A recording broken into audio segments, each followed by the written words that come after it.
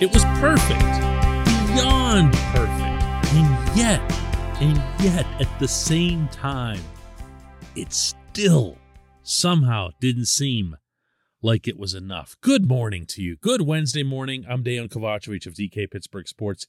This is Daily Shot of Penguins. It comes your way bright and early every weekday if you're into football and or baseball. I also offer up daily shots of Steelers and Pirates where you found this. Penguins 5, Flyers 4 in overtime, and forget all that because one Sidney Patrick Crosby scored his 500th NHL goal.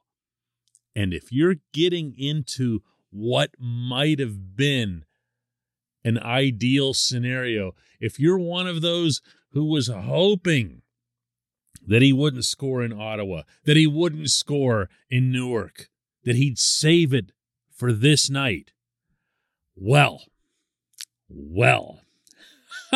how about Sid almost dropping to a knee on a power play from a bad angle on a pass from Evgeny Malkin against the Flyers in front of a boisterous crowd in Pittsburgh with his teammates flooding off the bench to congratulate him en masse.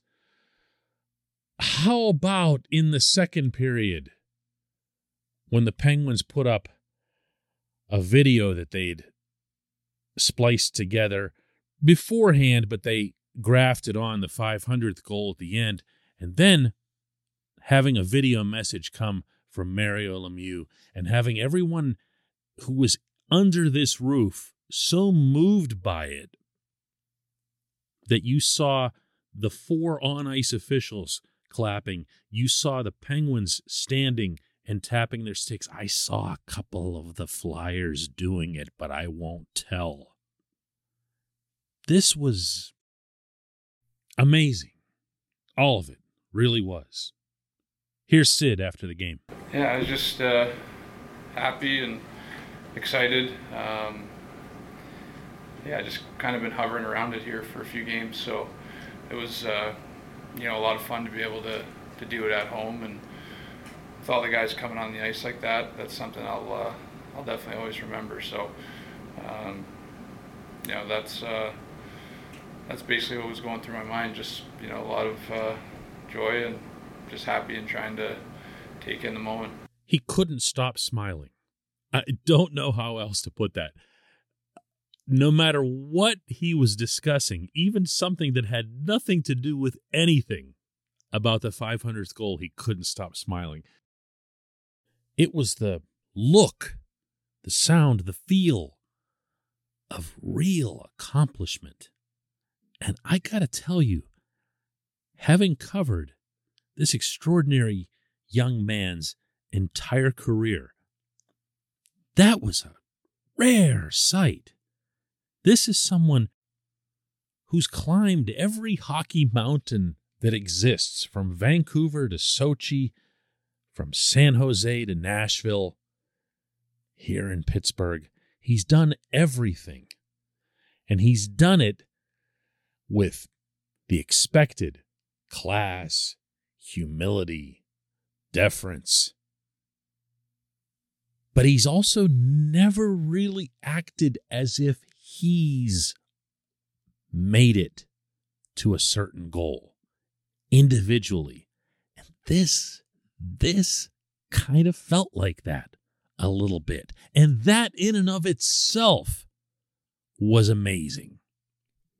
This portion of Daily Shot of Penguins is brought to you by the good people at the Greater Pittsburgh Community Food Bank, where they're committed to providing food for all of our neighbors in need across Western Pennsylvania.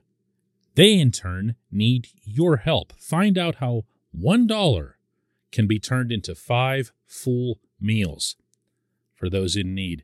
Visit pittsburghfoodbank.org. There's a strange splitting of the senses that's required when you're around Sid on a regular basis and know that on one hand, he expects greatness of himself and yet never really purports to see himself that way, nor does he act anything remotely that way. Listen to Sullivan after this game. It's been an incredible journey for me as, to be the coach of the Penguins, in particular to coach Sid. He's, first and foremost, he's just such a terrific person. For me, it's a lot of fun to work with him and develop a partnership with him. And in our leadership group, over the time that I've been here, I've had the privilege of seeing a fair amount of milestones over this time here with respect to Sid. I thought tonight might be the most special one. For me, it's such an honor to be part of his personal milestone. I thought it was so cool just to see the reaction of the players and the fans, and he's just so deserving. That's the way I look at it. I just think Sid, he just represents everything that's right about our game. His humility, the way he carries himself, his work ethic, his team first attitude and approach. He leads by example. He just represents everything that's right about our game, and so to have an opportunity or for me to have the privilege of being his coach over the last 7 years and winning some Stanley Cups with him, and then having the opportunity to experience some of his personal milestones along the way has just been an unbelievable honor for me. Yeah, do you like that? Everything that's right about our game. Beautiful line. He's used it before, but never in this context. And when you see Sid in this scene, in this dramatic setting, with 19,000 people losing their minds, and the loudest sound that's been made in that building since Chris Kunitz destroyed the Ottawa franchise permanently.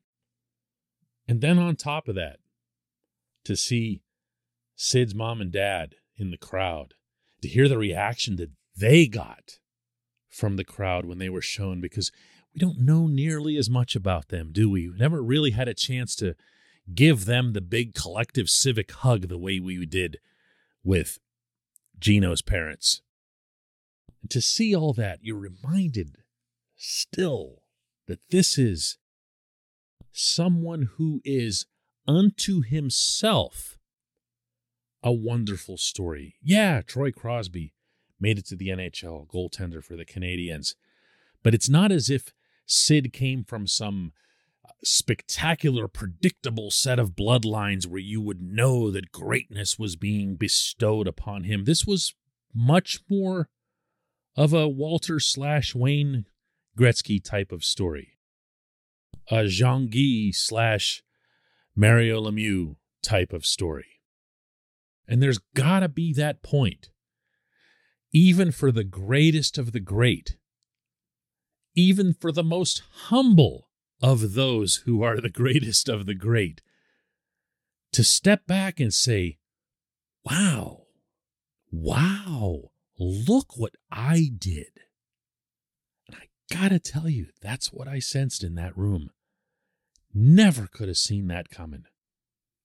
But I'm so glad I did. And I'm so glad now, especially in retrospect, that this happened in Pittsburgh. It's been a long couple of years for the whole planet, but for us too. Things had been awfully quiet. And, mostly a pretty big bummer. This felt like one of those beautiful reminders of enjoying everything that you experience in life, of appreciating the good instead of always focusing in on the bad. And we have been, from a sports standpoint, in this city, so very blessed. Count those blessings. Count them today. Count all the way to 87. When we come back, just one question.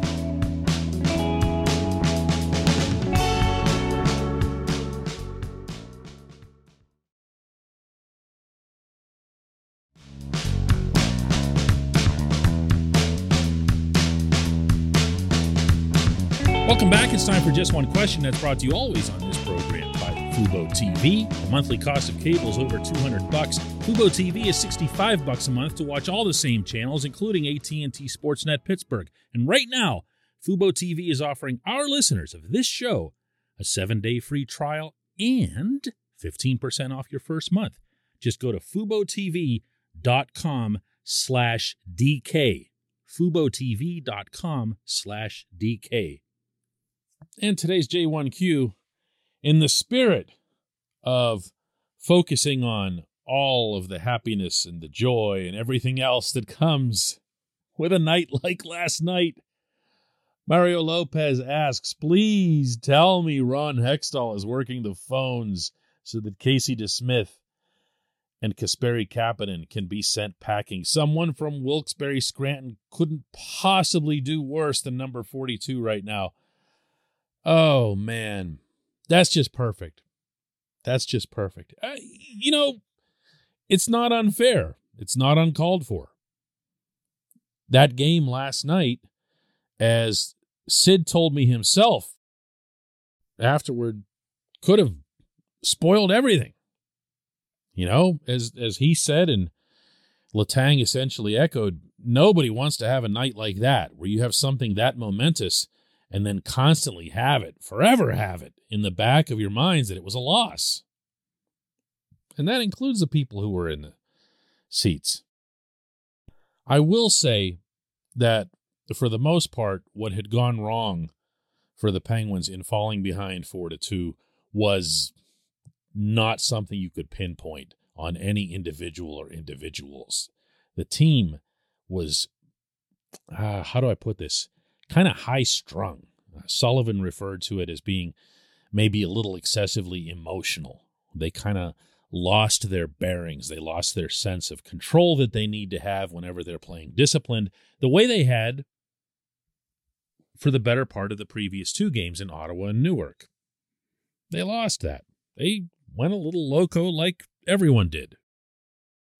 DeSmith didn't look great through Philadelphia's 4-2 lead, but when the Flyers had a pretty untimely, from the Pittsburgh perspective, power play in the middle of the third period, and it was clear that DeSmith was going to have to make a save at some point, he made a beauty on Morgan Frost, threw a screen, fought to make sure he could see it, and gloved it.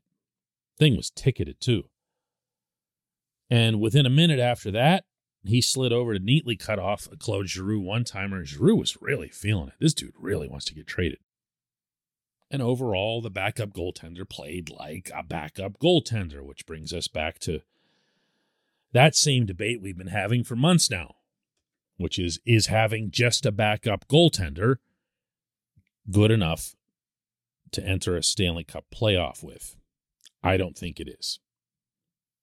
And then there's Kapanen continuing to cross the opponent's blue line and pirouette backward, passing up shots, making drop passes, turning himself into a human drop pass by spinning around and skating backward instead of utilizing some of the NHL's greatest speed.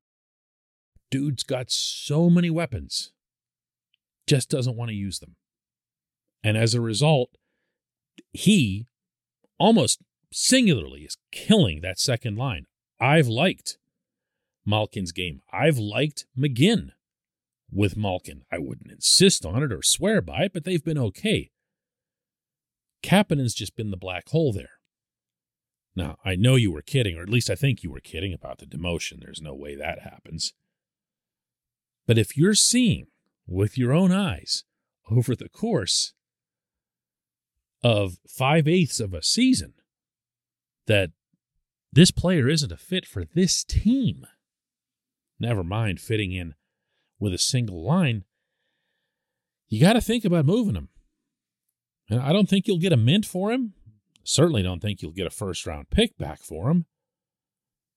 But you can move him. You can move him for a player who might be able to help you, who might be able to give you more of what, let's say, what Evan Rodriguez was giving the team until pretty much vanishing over the past 2 months.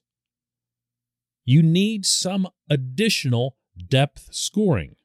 I think you can reasonably count on McGinn to do that, Danton Heinen to do that, Teddy Bluger when he comes back. But I'll keep saying this again and again and again until it happens. I would take Jeff Carter and move him to right wing next to Malkin. Let everybody figure out everything else from there. There's no point in hamstringing a superstar who looks like he's ready to put out like a superstar. I appreciate the question. I appreciate everyone listening to Daily Shot of Penguins. I'm heading up to Toronto later today to cover the game against the Maple Leafs tomorrow night.